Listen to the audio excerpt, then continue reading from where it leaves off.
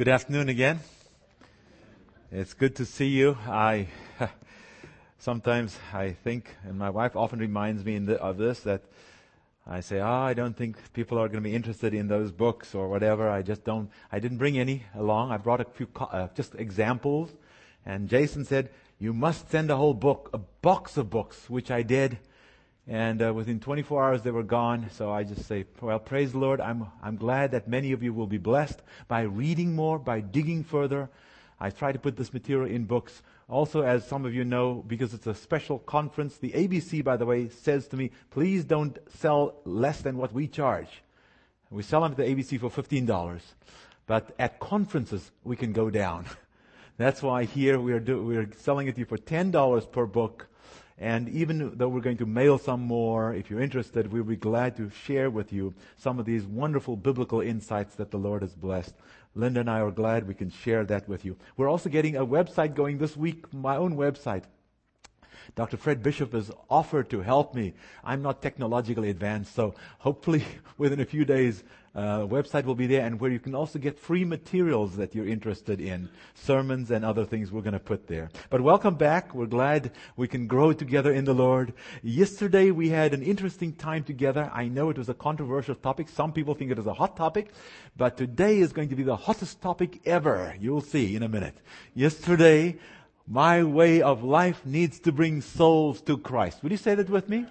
My way of life needs to bring souls to Christ. That's the purpose. That's why we live. Firstly, trusting lives in God, joyful lives, and then we put it into practice into our personal lives, how we live. Everything we do, we want to do for God's glory, right? To bring people to Jesus Christ. Before I open the Word, I want to pause just a moment more. Lord, bless now that as I open your written Word, it'll be your words that will be revealed, not mine. Lord, hide me behind the cross of Calvary so that Jesus will be seen. In His name I pray. Amen. I couldn't resist sharing with you. As I told you, this today is going to be the hottest topic you've ever, by the way. Listen carefully. Email, I got this one. The title is simply Wrong Email Address. 3 words, wrong email address. A couple from Minneapolis decided to go to Florida to thaw out during one particularly icy winter. Now, if you're from California, you might not understand what that means, but if you're from Minneapolis or Michigan, we know. Okay? So they decided to do that. They planned to stay at the very same hotel where they'd spent their honeymoon 20 years earlier. So this is going to bring back wonderful memories. Because of hectic schedules, it was difficult to coordinate their travel schedules. So the husband left Minnesota and flew to Florida on Thursday. Got to remember the details here. Husband goes down to Florida on Thursday. His wife was going to fly down the following day, Friday, from Minnesota, where it's cold, down to Florida to thaw out and enjoy a time at the same place they spent their honeymoon. The husband checked into the hotel. There was a computer in his room. So he decided to sit down and send an email to his wife. However, he accidentally left out one letter in her email address. And without realizing his error, he sent the email. So do you think it got to her? No. Meanwhile, somewhere in Houston, a widow had just returned home from her husband's funeral. He was a minister, a pastor for many years. And I'm reading from this article that I got in the email. This is what it says. He was a minister for many years who was called home to glory following a sudden heart attack. The widow decided to check her email, expecting messages from relatives and friends. After reading the first message, she fainted. The widow's son rushed into the room, found his mother on the floor, and saw the computer screen which read, quote, "To my loving wife. Subject, I've arrived. Date, 16 May 2002. Here's what he wrote. I know you're surprised to hear from me. They have computers here now. And you are allowed to send emails to your loved ones. I've just arrived and have been checked in. I see that everything has been prepared for your arrival tomorrow. Looking forward to seeing you then. Hope your journey is as uneventful as mine. P.S. Sure is hot down here. Florida, folks, Florida. That's what he was writing from Florida. He sent it to the wrong email address. Anyway, I told you it's going to be a hot topic. It's a hot topic indeed. What is the topic for today? I'm going to get to the issue of hell a little later, but we've got to start at the right place. So let's open our Bibles. I know there are many theories going around. I thought you'd enjoy that story. Incidentally, there are 2 or 3 people that asked me for something yesterday. I have a few copies for those who asked me. Okay, I'm not saying what it is so that I don't find a zillion more coming. All right, let's open our Bibles. And the question is, what does the Bible teach on this particular issue? And incidentally, today again, I'm in a bind because I'm going to try to have 3 sermons in 30 minutes.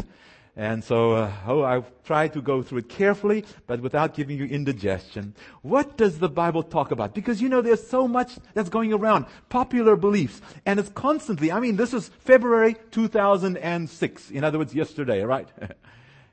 Today is March. Welcome to March. February 2006, Reader's Digest. Okay?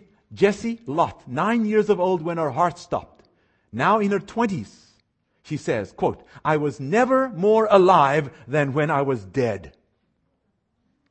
Okay? Example number one.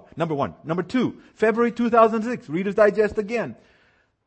Possible plane crash. This person sent out emails, sent out text messages, and in the text message she wrote, I would be watching over her and my father and my brother from heaven as soon as the plane crashes. Plane crash didn't happen. She's now watching over them from above as she believed she would be doing. Pilgrims. Pope John Paul passed away. This is another news article. This is what it says. People were arriving. Pilgrims arriving. Some said they had come to pray to Pope John Paul after he passed away. John Edward had a thing on television called Crossing Over. And here he is, an internationally acclaimed psychic medium who can communicate with the world beyond. The same time, there was another guy on some other program called James Van Prague. I forgot what his program was called. But here he was. He also says he can communicate with people after they die. Constantly, everywhere, we're being saturated with the same message, communicating with the dead and this type of idea. And then, of course, Harry Potter. Okay, I just read. Harry Potter sees his dead parents in a special mirror and communicates with them. And if you haven't kept up, the last of the Harry Potter books, listen to this. How fast were they selling? The first day that it came out, the last book so far, were selling per hour. Does anyone guess how many books were selling per hour? A cool 250,000 books per hour. Okay? That's how popular Harry Potter is. That first day, 250,000 books per hour were sold day one of the last one that came out in July.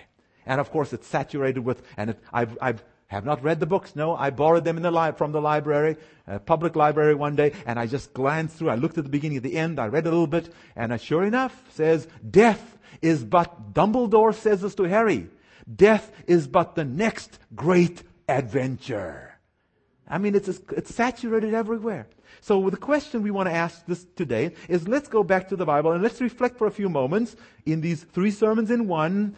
And I'm only whetting your appetites. I'm telling you ahead of time, I'm not going to satisfy it. Now, you might be satisfied with the meal you're having today, but you won't be satisfied with this. This is simply to whet your appetite, to get you interested, to spend time further in the Word, to dig deeper. Let's start at the very beginning. A very good place to start, and that is where? Genesis. Go back to the book of Genesis. When God created Adam and Eve, how did He make them? We always need to start at the beginning of any story. It's always important to get the context, to get an idea, to understand. What does the Bible teach? And you know what's interesting? As you turn in your Bibles, I should just mention to you briefly here, there are other Christian scholars who are now discovering more of this. Edward Fudge wrote a book called The Fire That Consumes about a decade or more ago. Scholars like John R.W. Stott come to mind. What's his name? Clark Pinnock. These are well-known writers in other different denominations who are finding these same truths here in Scripture. And we're going to share a few with you right now.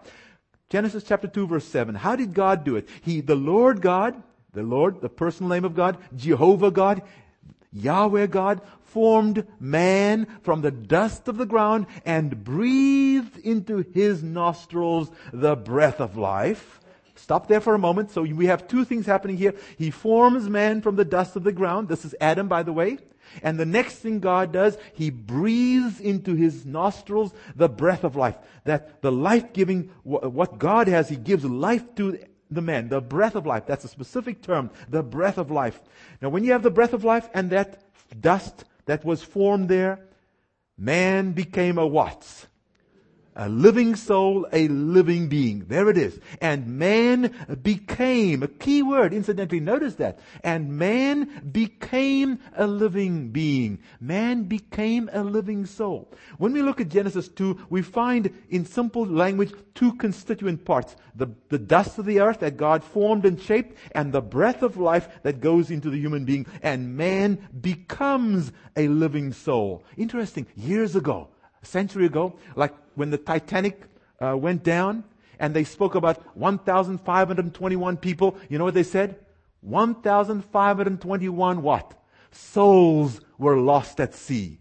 They used the word correctly a generation or so, 100 years ago. Soul, I am a soul. Interesting. And that's how they used to use it. Over time, many have moved away to a different idea. But right here, I am a soul, you are a soul. Interesting, the reverse happens. Go to the New Testament now. We were right at the beginning. We're going to jump to the end. There are several verses I want to share with you. A few you'll have to just write down because you will have to read them at home. But right here, I want to show you the reversal, this process, not the reversal, but a corroboration of it, a reiteration of it by James, putting it this way. James chapter 2, verse 26. We had Genesis chapter 2, verse 7, James 2, verse 26. As the body without the Bible says, spirit, now we're going to come back to that, is dead. The body without the spirit, that shape there without this spirit is dead, so faith without works is dead also. Now the word spirit, well, if you look at it, you'll say, aha, there it is, spirit. Interesting. You know what the word is in Greek? Pneuma. Pneuma. And so I went back and I found that there's another place where they use the same word. Turn with me there, 2 Thessalonians chapter 2, verse 8. Notice what the translators do. When they get to James, they use the word pneuma to mean spirit. But in 2 Thessalonians chapter 2, notice how they translate the same word pneuma in 2 Thessalonians 2, verse 8. And unfortunately, the way in which the translators have translated the same word in different ways has caused confusion because of that. Look at 2 Thessalonians 2, verse 8. And the lawless one will be revealed, whom the Lord will consume with what? With the breath of His mouth. If you look at a Bible which has good footnotes, it's the same word, with the pneuma of His mouth. The breath of His mouth. Interesting. I went back and checked my dictionary again. When did you expect? Today. Said, I got to check again. Make sure I get this right. Pneuma. Lexicon. Blowing. Wind. Breathing. Breath. That's definition number 1. Second definition. As a condition and agent of life. Breath of life. It is breath. It is not some other kind of part. It is, according to the dictionary, the lexicon, and according to the way the translators have translated in 2 Thessalonians 2 verse 8, this is breath. Fascinating. Breath. You know what's interesting? This is kind of strange, and some of you might not like what I'm going to tell you today, but when you look at what the animals have, guess what the animals are called? Go to Genesis chapter 1. It's hard sometimes to compare us. We aren't the same as animals, no. Genesis chapter 1, but the same term, the living soul, the living being, the same term is used of animals, and the translators are gentle on us. They don't use the same word, living being. Genesis chapter 1 verse 20. Then God said, let the waters abound with an abundance of living what? Living creatures. If you have a little footnote, mine has a footnote, okay? It says souls. There's a little thing there. It says, where it says creatures, it says souls, okay? Living souls. That's what, the creatures have the same word. They are nephesh hayah. living souls. And you can go for another example, chapter 1, verse 24. You find it different places. I'm just giving you a couple examples. The sheep and the creeping things and the beasts. And it says that they let the earth bring forth the living creature. Living creature, it's a living soul. The animal has the same word. It's a nefesh chaya. Same word of use of human beings. The difference is this. Here's the difference. It says God made human beings in what? His own image. The difference is we are made in God's image. And the animals were never given the test, don't eat of the fruit. Okay? They were never, human beings have a moral sensibility. Animals don't have that. Like we have, we can choose between good and evil. Animals operate by instinct. So yes, there is a radical difference between us and animals. However, it's interesting, the Bible uses the same terms of us as it does of animals. We are living creatures, living beings. Same identical language. Fascinating.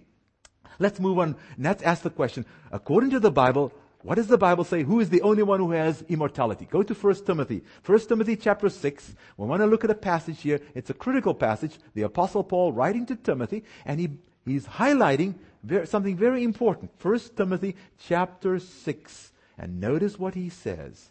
I want to start with verse 15. You can read the whole chapter later on. But here he starts talking about God in verse 13, verse 14, verse 15, 1 Timothy 6:15, which he will manifest in his own time, he who is the blessed and only potentate, the King of kings and Lord of lords, talking about God, right? Verse 16, who alone has what? Immortality. Only God has immortality, dwelling in unapproachable light, whom no man has seen or can see. Now go with me quickly to the book of Job, because back then, Job recognized the same factor that we are not immortal. Interesting. It was God's plan to have Adam and Eve live from the tree of life. So go to Job chapter 4. Job chapter 4. That's a 42 chapter book coming before the book of Psalms. Job chapter 4. God initially intended for Adam and Eve to eat from the tree of life, constantly showing their dependence upon Him, and they would continue to live, but they sinned. So let's see what Job recognizes in Job 4 verse 17. Can a mortal be more righteous than God? The contrast between mortal and God. He repeats the concept in the next part. Okay, verse 17. Can a man be more pure than his maker? So Job says, there's God the maker. Here am I, a mortal man. Interesting. So the question is briefly, when then do humans look for immortality? Yes, before we get to the when. Romans chapter 2, fascinating. Paul recognized this. He actually uses a term, and I don't know if I'd ever noticed this verse. I've read the Bible. I somehow never remember ever reading this one until I was preparing to share the message this afternoon. Romans chapter 2, and I said, there is an interesting verse. Verse 6 and verse 7. Talking about God who will render to each one according to his deeds. You know that already from other passages. Verse 7, eternal life to those who by patient continuance in doing good seek for glory, honor, and immortality. Human beings are seeking for immortality. The implication is we don't have it. When do we get it? Let's go to one more Pauline passage, the very next book, 1 Corinthians chapter 15. Paul is very clear as to when immortality comes to us. Now, I don't want you to get confused between immortality and eternal life. You know, I was confused about this myself for decades. So if you're confused right now, don't feel bad. But it's interesting. Immortality is going to be given at a specific point in time. And I want to point it out to you. I'll mention the issue of eternal life in a minute here. Fascinating. Immortality happens when? 1 Corinthians 15, verse 51. Behold, I tell you a mystery. I'm going to reveal a secret to you in a sense. We shall not all sleep. We'll come back to that later on. Remember the word sleep. But we shall all be changed in a moment, in the twinkling of an eye, at the last trumpet. For the trumpet will sound, and the dead will be raised incorruptible, and we shall be changed. For this corruptible must put on incorruption, and this mortal must put on what? Immortality. Now, when is this happening? So when this corruption has put on incorruption, this mortal has put on immortality, then shall be brought to pass the saying which is written, death is swallowed up in victory. When will death be completely vanquished and swallowed up in victory? When Jesus comes, then you become immortal. At the last trumpet, 1 Thessalonians 4 repeats that. This trumpet call, 1 Thessalonians 4:16. At the last trump. Fascinating. So that's when we receive immortality. Incidentally, eternal life, folks, guess what? You and I, right now, right here, can have eternal life through Jesus Christ. You believe that? Okay? Right now, Jesus promises us we can accept that gift.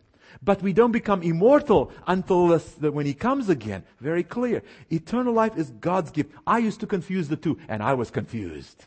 But He promises and offers to us right now. We can have that promise and the assurance of eternal life.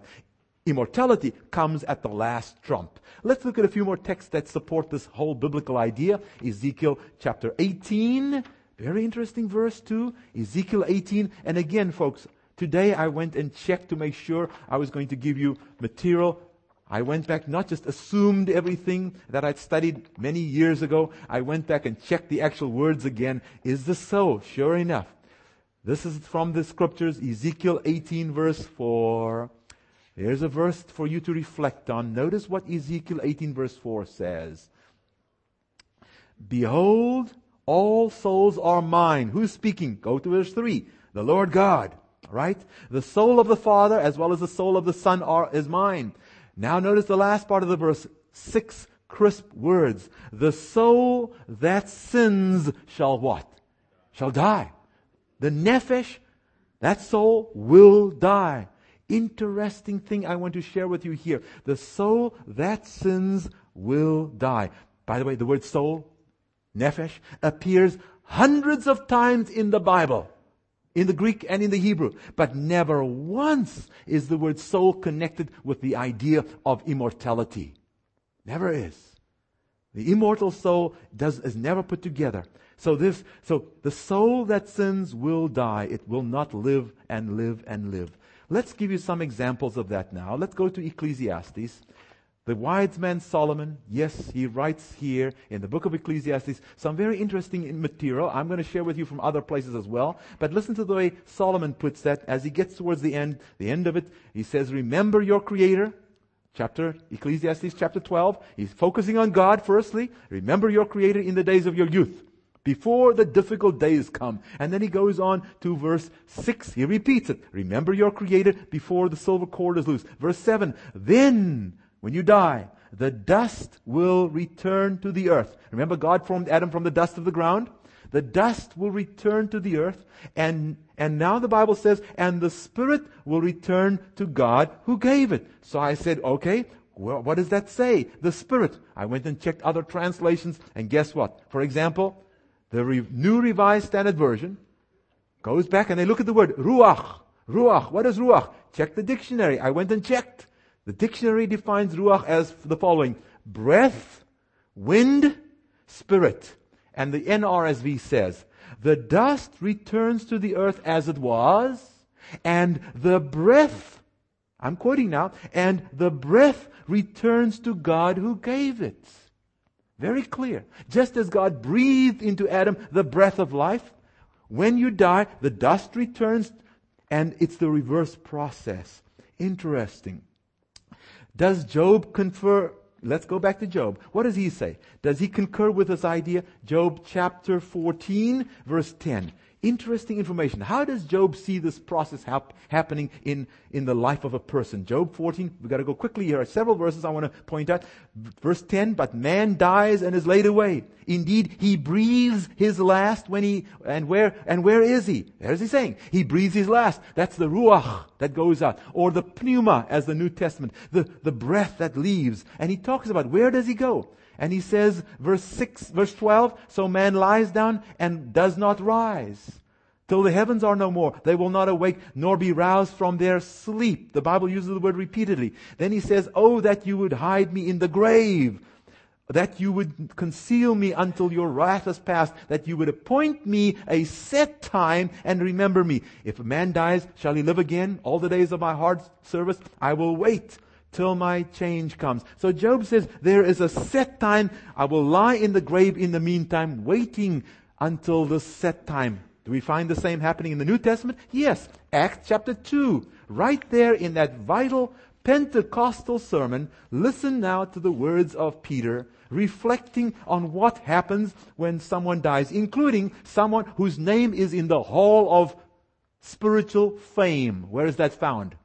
Hebrews 11, the hall of faith. David, for example, Hebrews chapter 11, verse 32. Here we are. What does Peter say? In that Pentecostal sermon, Peter speaking now about David, he says this. Acts 2 verse 29, men and brethren, let me speak freely to you of the patriarch David, that he is both dead and buried, and his tomb is with us to this day. What happened to him? Let's go to verse 34. For David did not ascend into the heavens. He did not. He's here with us in the tomb. That's what he says. This is Peter in that Pentecostal sermon. So very clearly, we lay in the grave and we wait for the resurrection day. Let me give you a few passages of Scripture that answer the question, are the dead conscious? There are many of them. Write a few down. Go with me to the book of Psalms. I don't want you to read the rest later on. Here are the ones I want you to write down. Psalm 6 verse 5. But go to chapter 115 verse 17 right now. Psalm 115 verse 17. What does the Bible say? What happens when you are in the grave? But you can write down Psalm 6 verse 5, Isaiah 38, 18 and 19. Isaiah 38, 18 and 19. And I have others here I can share with you later if you want to. Psalm 115 verse 17. The dead do not praise the Lord, nor any who go down into what? Silence. So there is silence in the tomb. Psalm 146. Let's read one more verse from this book of Psalms. Psalm 146 verse 4. Another passage I want to share with you here. 146 verse 4. What does it say? His spirit, same word ruach. And the King James says what? His what? His breath. If you have the King James, did you notice that? His breath departs. That's right. His breath departs. He returns to his earth. In that very day, his plans perish. The Revised Standard Version, the King James Version, and many of them. The New Living Translation puts it this way. Listen carefully. When their breathing stops, they return to the earth. And in a moment, all their plans come to an end. Very clear. One more verse, Ecclesiastes. Let's go now to one more. Again, back to the book of Ecclesiastes. Psalms, Proverbs, Ecclesiastes chapter 9. Because I have to make sure I end up with good news at the end today. Okay, Ecclesiastes chapter 9, verse 5 and verse 6 talk about the living know they will die, but the dead know how much? Nothing. Okay, verse 6, all their love, their hatred, their envy, they have now perished. Nevermore will they have a share in anything done under the sun. Verse 10, whatever your hand finds to do, do it with your might. Why? For there is no work or device or knowledge or wisdom in the grave where you are going. Interesting. Over and over it's talking about the sleep, the death as sleep. Now go with me to the words of Jesus. We always want to go to Jesus' language. Go to the book of John, the favorite, beloved John, who wrote the words of Jesus, who recorded that incredible story in John chapter 11 when Lazarus, his friend, was dying and Mary and Martha had sent for him. He didn't show up in time and he does come eventually, and now Lazarus is dead. And chapter 11 verses 11 and 14, these things he said. And after that he said to them, our friend Lazarus sleeps, but I go that I might wake him. His disciples said, Lord, if he sleeps, he'll get well. Remember, he was sick. Notice verse 13. However, Jesus spoke of what? His death. But they thought he was speaking about taking rest in sleep. Then Jesus said to them plainly what? Lazarus is dead. So often in the Bible, the word sleep is used. Remember when Stephen was dying? Acts chapter 7 verse 60. He fell asleep, the Bible says. Write down a few more. Matthew 27 verse 52. Matthew 27, 52. All those who were asleep in the graves when Jesus was resurrected, they also came forth from their tombs. 1 Corinthians 15, 51, we talked about it. We shall not all sleep, but will be changed in a moment. Over and over, Old Testament, New Testament. One more Old Testament passage, Daniel chapter 12, verse 2. the well-known apocalyptic prophet Daniel, in his final chapter, he makes this important point as he talks about death being asleep. Daniel chapter 12 verse 2, many of those who sleep in the dust of the earth shall awake. Here's the good news. Some to everlasting life. Bad news, some to shame and everlasting contempt. Interesting. Daniel says there will be people who will be resurrected to life, those who will be resurrected to shame and contempt. Let's now go back to the words of Jesus, because we want to see what Jesus says about this. There's a line I want you to notice that we're going to put on the Bible, on the board here. Jesus in John chapter 5 talks about these very two same resurrections. In the meantime, this is the concept that I get from the Bible, talking about the people who are in the tomb. The dead rest in the grave till they are raised. That's what we see in the Bible over and over again. The dead rest in the grave till they are raised. Do you want to say that with me? The dead rest in the grave till they are raised. That we see repeatedly in Scripture. Incidentally, Job chapter 21 verse 30 also points out the same idea of the resurrection as when we are raised. Let's look at Jesus' words right here. John 5, 28, 29. Jesus says what? 28 and 29. Do not marvel at this, for the hour is coming in which all who are in the graves will hear His voice and come forth, those who have done good to the resurrection of life, those who have done evil to the resurrection of condemnation. Clearly, again, there are the two resurrections. Matthew, the words of Jesus. Let's go to Matthew. Jesus talks about those who will end up in the time of the bad resurrection, the resurrection to condemnation. Look what He says in Matthew chapter 10. A bit of bad news. We're going to get to good news some more. Do not fear. Matthew 10 verse 28. Do not fear those who kill the body, but cannot kill the soul. But rather fear Him who is able to destroy both soul and body where?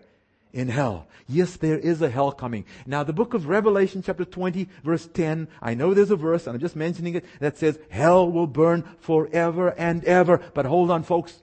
Don't forget, when I promised to love my wife, I promised to love her what? Forever.